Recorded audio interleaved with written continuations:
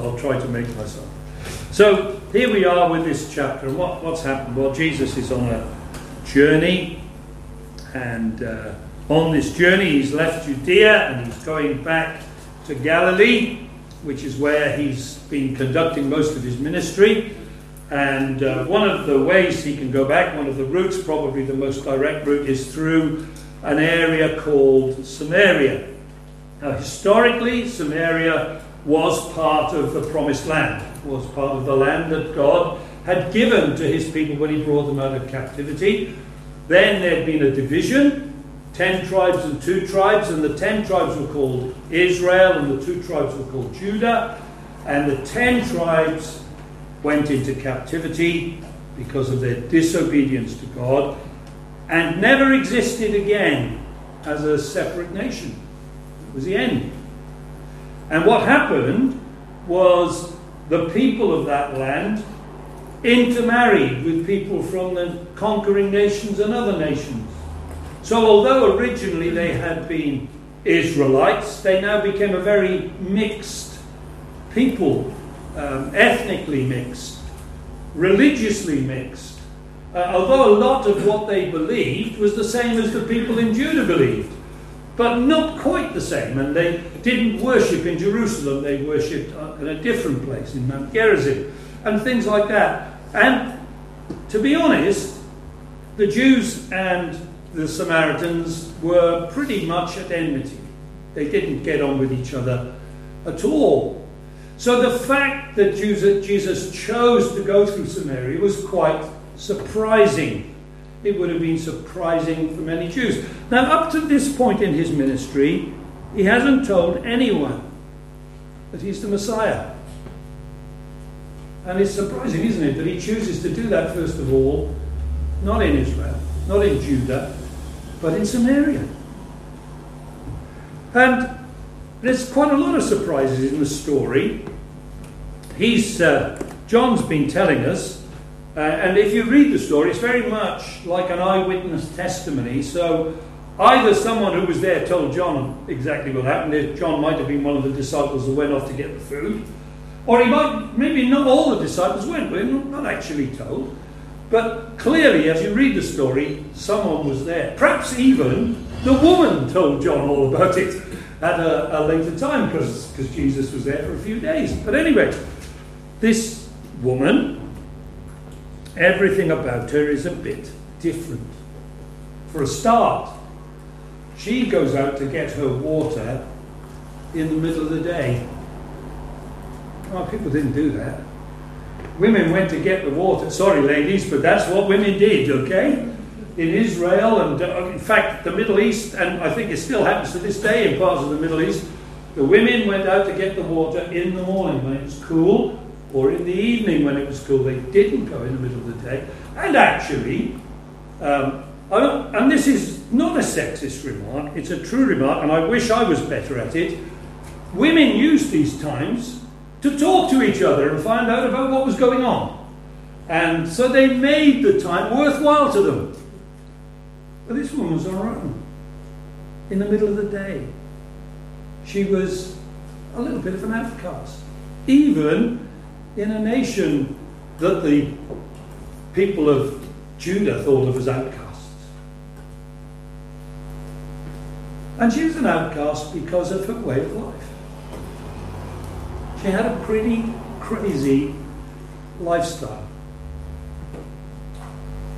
She'd been married 5 times. We're not told whether she'd been divorced 4 times, or 5 times maybe, or whether her husbands had died, but she'd had 5 husbands. The way the story tells it, it sounds like the marriages had broken down. Because when Jesus says to her, "Go and call your husband," she says, "I haven't got one." That's an interesting answer for her to give. And maybe most people would have just accepted it as that, but of course Jesus knows what you're thinking. Knows everything about your history. God does. God knows everything about me and everything about you. He would not be God otherwise. And so Jesus says to her, yeah, that's a fair comment. You haven't got a husband at the moment, you've got a living lover. But you've had 5 husbands. But I don't think he said it like that. I think he said it very gently. I think he said it very kindly. I think he said something like, I know your life's a mess, isn't it? You need some help. I know how much you need help. And from that he goes on to tell her he's the one and the only one who can help. And clearly by the time we come to the passage we're picking up, this has had a profound effect on her. The fact that Jesus has said to her, I'm the Messiah, has shaken her. And then we get this sort of slightly two-scene story, don't we? For the passage we read, there's 2 scenes, aren't there? There's the disciples and Jesus, and there's the woman going back to the town and talking to the people in the town. And the story interweaves the 2 things at the same time. They're at the village or the town is called Sychar. Perhaps that's where the disciples have just been. It's obviously close by. And they've been there to get food, and they've come back. And she's come out of Sychar to get water, and now she's gone back. So they're all mixed up. And a lot of people who preach this passage sort of do it all together. And I can understand that. But it seems to me that this second part is quite key to the whole gospel story of what Jesus intends to do, and of why Jesus is vital to you today and to me today.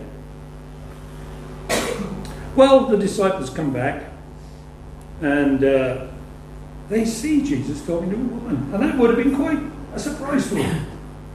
First of all, Jesus was regarded as a rabbi. Of course, one of the rabbinic prayers was, thank you, Lord, that I'm not a woman.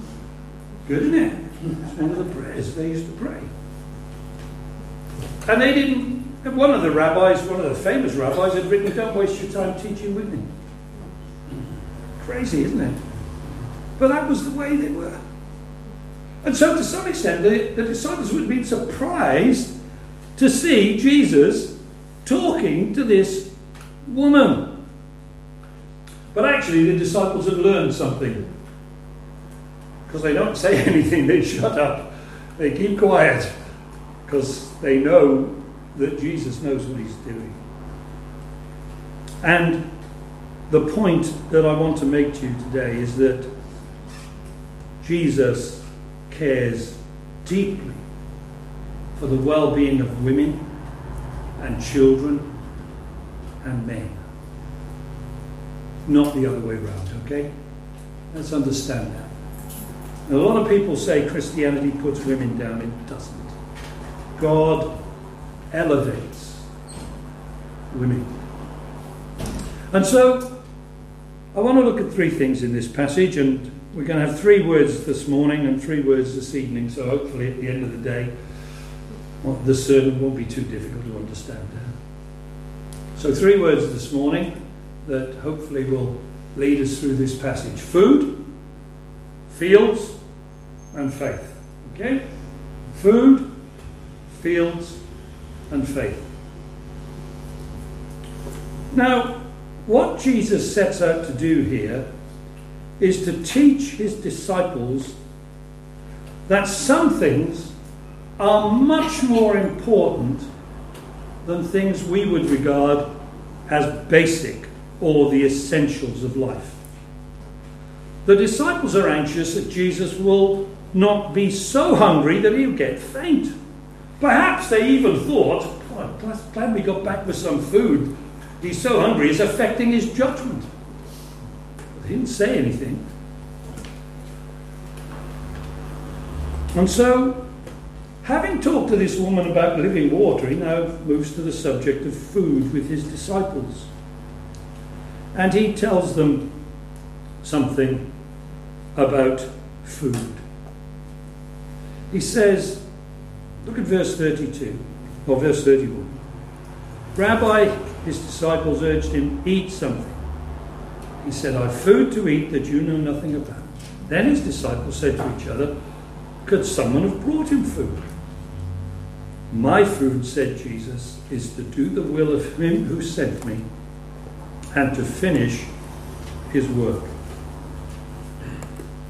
So, Jesus calls their attention to something more important to him and to them than food.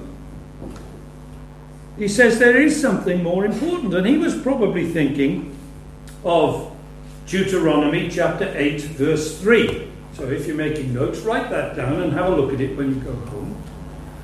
I'm going to read it now anyway, but it's worth thinking about, because when Jesus was tempted in the wilderness, when he had been fasting for 40 days, this was a verse that he used. And Moses is speaking and telling the people of Israel about how God has dealt with them. And he says in verse 3, he humbled you, causing you to hunger, and then feeding you with manna, which neither you nor your ancestors had known, to teach you that man does not live on bread alone, but on every word that comes from the mouth of the Lord. It was a lesson they had to learn. Some things are more important. Now you say, okay, well that was the Old Testament, but as I said, Jesus used the same, that very verse when he was facing the devil down in the wilderness. He said, the devil said, go on, turn these stones into food, you can do it. He said, no. Man does not live on bread alone, but by every word that comes from the mouth of God. It's more important to obey God. Now, everybody has heard about the Sermon on the Mount, or sometimes there's a similar sermon given on the plain. And in the course of that sermon, Jesus said something very similar. In chapter 6 of Matthew, in verse 31, he puts it like this. So do not worry, saying, what shall we eat, or what shall we drink, or what shall we wear? For the pagans run after all these things, and your heavenly Father knows that you need them.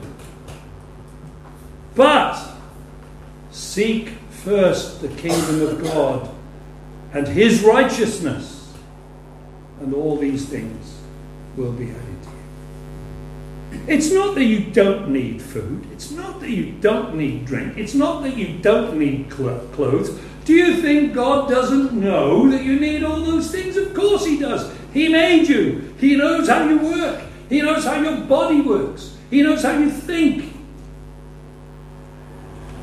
And it's interesting, isn't it? I think today, if you go on the internet, you'll find that the most searched for items are the things that Jesus talked about in the Sermon on the Mount. Food, clothes, drink, all those sort of things. They're the most searched for things on the internet today. Don't tell me the Bible's not up to date. It is. Incredible. And Jesus is saying, look, there are things that are more important. And you need to keep that in mind. So let me say 4 things which I think he is pointing us to. Jesus said, I always do those things which please you. He was praying to his Father. I always do those things which please you. The will of his Father was inviolable to Jesus. It was the one thing he would not break. And of course it was essential that he did not break it, because when he died on the cross it wasn't for his own sins. Couldn't be for his own sins because he never had any. He was able to die for my sins and for your sins if you trust him. Doing God's will was life-giving to Jesus. This was what filled his time. This is what thrilled him. I always do my Father's will. I did not come to do my own will. I came to do the will of him who sent me. That's what I'm here for. This is what my life's about. And doing God's will was a lifelong determination for Jesus. Right to the end on the cross. That's why he could say, on the cross, in all the agony, dying, in all his humanity, feeling every ounce of pain, he could say, it is finished. I've done it. Everything that the Father asked me to do, I've done. Every person he asked me to save, I've saved. All done. And that was his life. Every word that comes out of the mouth of God was his life to live in. So then, what's the most important thing to you? Where does pleasing God come in your list? Pleasing your children? Pleasing your wife? Pleasing your parents? Pleasing your teachers? These are all good things. Probably find another 50, couldn't you, if you sat and thought about it? So where does pleasing God? Is that at the top of the list? Is that what gets you up in the morning? Today, I am going to live for God. And all the other things that I have to do will be done in that framework because I'm living this day for God. I am doing my schoolwork for God. I am doing my office work or my factory work for God. I am bringing up my family for God. I am looking after my family for God. Everything I do is within that frame because I am seeking first the kingdom of God. That's at the top of my list. Is it at the top of your list? Can it be at the top of your list for your life that you're going to look to honour God in everything you do? And the way you honour God? Well, God's given you an instruction book. Here it is. If you don't read it, you won't know how to honour him. You won't know what to do. So read it. It'll help. And it'll lead you on. And so Jesus said to his disciples, this is the way to live. And then I want to think about fields. Look at verse 35. Jesus talking to his disciples again. He says, don't you have a saying? It's still 4 months until harvest. I tell you, open your eyes and look at the fields. They're ripe for harvest. Even now the one who reaps draws a wage and harvests a crop for eternal life, so that the sower and reaper may be glad together. Thus the saying, one sows and another reaps, is true. I sent you to reap that you have not worked for. Others have done the hard work, and you've reaped the benefits of their labour.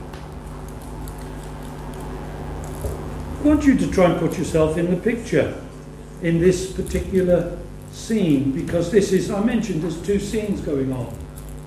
There's Jesus and his disciples, and there's the woman who's gone back to Sychar.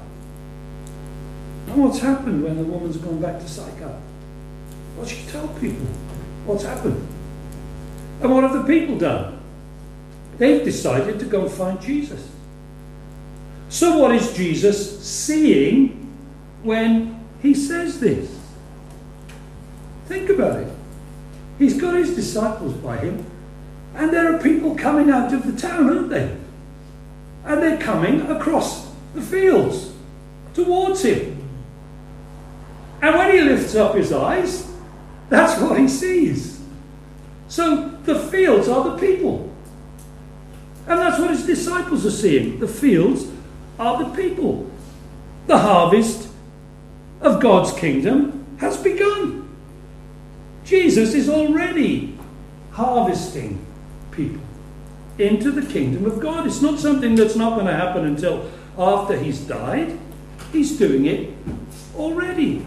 He sees fields, places filled with multitudes of lost souls. We're told elsewhere in the Bible that he looked on the people and he saw them like sheep without a shepherd. That's a field, isn't it? Like sheep he saw them. They needed care. And they needed discipline. I actually have a sheep. Funny one. I tell you, it taught me a big lesson. I always thought sheep were stupid. Sheep are not stupid. Sheep are willful. They know what they're doing. And they know if they want something, they'll do anything to get it. So fences can be knocked over if you don't build them. And when Jesus looked on the people as sheep without a shepherd, he didn't just see them in some sort of sentimental way as people who needed to be fed. He saw them as people who needed to be looked after properly. And he sees these people coming across the fields and he says to his disciples, look, the fields are white to harvest. And the disciples said, it's not harvest time. And he said, look, the prophets have already sowed the seed. It's there in the Torah and the other parts of the Old Testament, the books that you've got. It's all there. The seeds have been sown. Now get out there and reap it. This is amazing, isn't it? Because one day, all the harvest will be in, and the reapers and sowers will all rejoice together. They won't say it was all my part, or all their part, or all their part. They'll all do it together, because they'll all realise they were part of the same work. And this is our experience of Christianity, isn't it? This is what it's like. Now, I guess there's plenty who think you could stand up here and do this. Well, just have a go. If you want to go, I'll get out of the way. And I'll tell you something. You won't believe how scared I am every time I get up here. Honestly. And I don't say that because I want your sympathy. But the people of my church, where I attend, 43 years ago, had a meeting and said, we believe God has given you the ability to preach, and you've got to do it. Now, it may be that there are some of you here who will one day have that experience. And it will never get any easier. But if God has given you the gift to do that, you have to do it. And if God has given you the gift to help in the young people's work, or to help in the children's work, or to help with the older folks, and He's given you the ability to do that, you've got to do it. And you don't need to think like we do sometimes with our cameo group, our old folks group. Are we making any impact? You don't have to think that. You just have to think, this is what the Lord has gifted me to do, I'll do it. I'll leave the rest to Him. Maybe some of those old people will never be saved in our group, but they may go somewhere else and hear somebody else, and they may be saved there, because that's the way God works. And one day there's going to be a day when it'll all come together. And actually that's in the Old Testament, at least. I'm going to quote one verse from the Old Testament which talks about it. I could probably quote a lot of others. But in the prophecy of Amos and chapter 9, verse 13, Amos says this: the days are coming, declares the Lord, when the reaper will be overtaken by the plowman, and the planter by the one treading grapes. New wine will drip from the mountains and flow from the hills, and I will bring my people Israel back from exile. Now the people were in captivity at that time, and God was promising they'd be brought back. But he was looking beyond that, far beyond that, to the day when such will be the harvest of the kingdom of God that they'll be preparing the next harvest while the first one's going on. It'd be amazing. Incredible. No, the disciples didn't get it. They said, it's not time for the harvest yet. Perhaps you're a bit like that. You've got that inkling that God has given you a gift. Sometimes you don't even know he's given you a gift, but he's given you an opportunity. He's given you a door to walk through. And you're saying, not yet. Not yet. Now, if your church is anything like other churches I know, it's the same 10 people doing everything. Why aren't you doing something? Why aren't you? Ask yourself that question. Jesus was asking his disciples the question. And, of course, after Jesus had died on the cross and risen from the dead, he met his disciples again. You know what he said to them. Most of you will know what he said to them. Read it in the Gospels. Go into all the world. Preach the gospel to every creature. Teaching them to obey everything that I've taught you. And lo, I'm going to be with you always, even till the end of the age. Go on, go do it. All of you. Go and do it. Because that's our challenge today. The harvest is certain. It's been won by the Lord Jesus Christ. He's finished the work. And so in that sense, we're all reapers of a harvest we haven't sown. We've got to just get out there and find the field that God has given us. Because it is there. And we need to find it. Because the harvest needs labourers. Some of you young people, I think, have probably come to know Jesus as your Saviour recently. And it's all very different. But start thinking about now how you're going to seek first the kingdom of God and his righteousness. Start thinking about it now. Because you'll have more energy in your young years than you'll ever have when you get older, I'll tell you that. So start thinking about how you can serve God now. And then all of us have to think about the harvest of our own Christian life. What's the harvest in our lives? What fruit are we producing? Because Jesus talks about us producing fruit. Peter put it like this. Second letter he wrote to Christians who were being persecuted and were all over Turkey mostly. But he says this to them in 2 Peter chapter 1, verse 5. For this very reason, make every effort to add to your faith goodness, to goodness knowledge, to knowledge self-control, to self-control perseverance, to perseverance godliness, to godliness mutual affection, and to mutual affection love. For if you possess these qualities in increasing measure, they will keep you from being ineffective and unproductive in your knowledge of the Lord Jesus Christ. See, you're not supposed to be ineffective and unproductive. You're supposed to be the opposite. Well, think about it. Lastly, faith.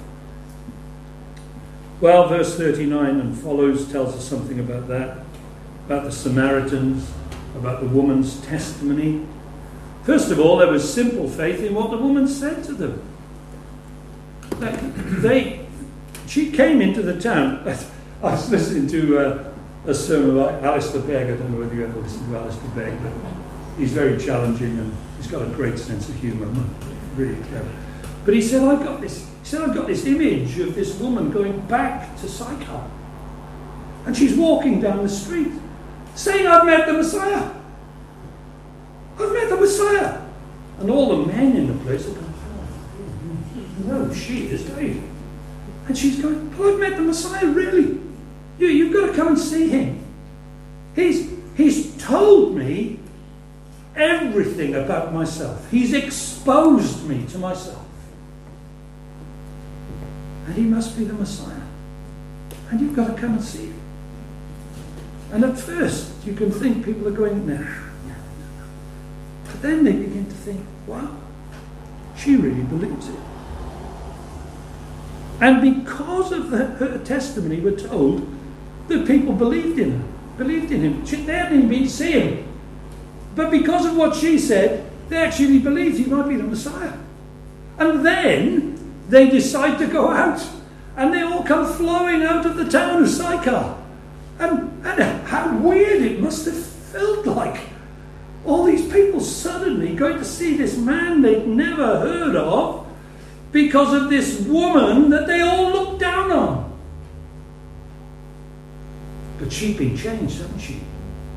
And they could see she'd been changed. Could people see that you've been changed, that you're different? Because faith changes us. Faith comes by hearing, and hearing by the word of God. And as we hear and understand God's word, it changes us. We need to hear the gospel before we can believe it properly. And God often uses the testimony, the life testimony of a simple, ordinary, if I can say there's such a thing, believer, to make a profound effect in the life of other people.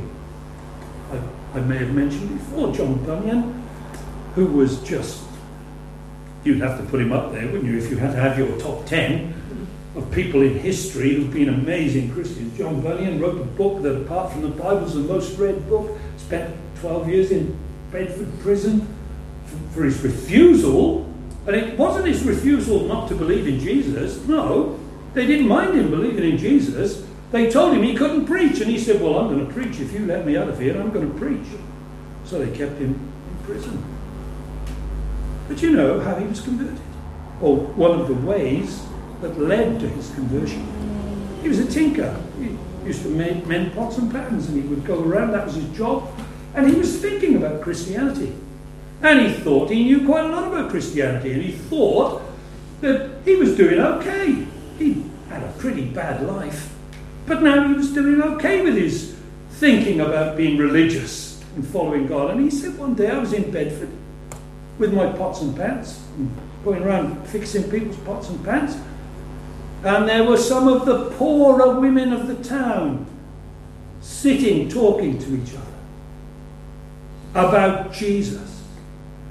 And their understanding of Jesus was so much higher than mine that I ran away practically, because I couldn't even talk to them, because I realized that they knew Jesus in a way that I didn't.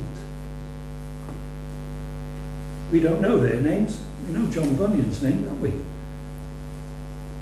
And he became a member of their church eventually. So never be afraid to speak a simple word about Jesus. It's not easy, is it? Never is easy. I think Rick O'Tice calls it the pain barrier that comes in every conversation you have with somebody when you have to say something about your Christianity. But you never know what God will do. And then faith solidifies and grows. It might be that God's going to use you as the first step to bring somebody here. And then as they come here week by week, they learn. And their faith grows. That's what happened here. These people came, and when the Samaritans came to him, they urged him to stay with them, and he stayed 2 days. And because of his words, many more became believers. They said to the woman, we no longer believe just because of what you said. Now we've heard for ourselves. And we know that this man really is the Saviour of the world. Isn't it amazing that when God calls you to be a Christian, He calls you to tell people about the most important thing that anybody needs to know. Jesus is the Saviour of the world. He is. He is your Saviour if you trust Him. But He's not your Saviour if you reject Him. So do you have faith? Do you know Jesus like that? Have you trusted Him like that? Well, do you know? You might think you're really weak and feeble, but God may have a great plan for you. So trust Him. Seek first His kingdom, and He'll use you for His glory. And may His name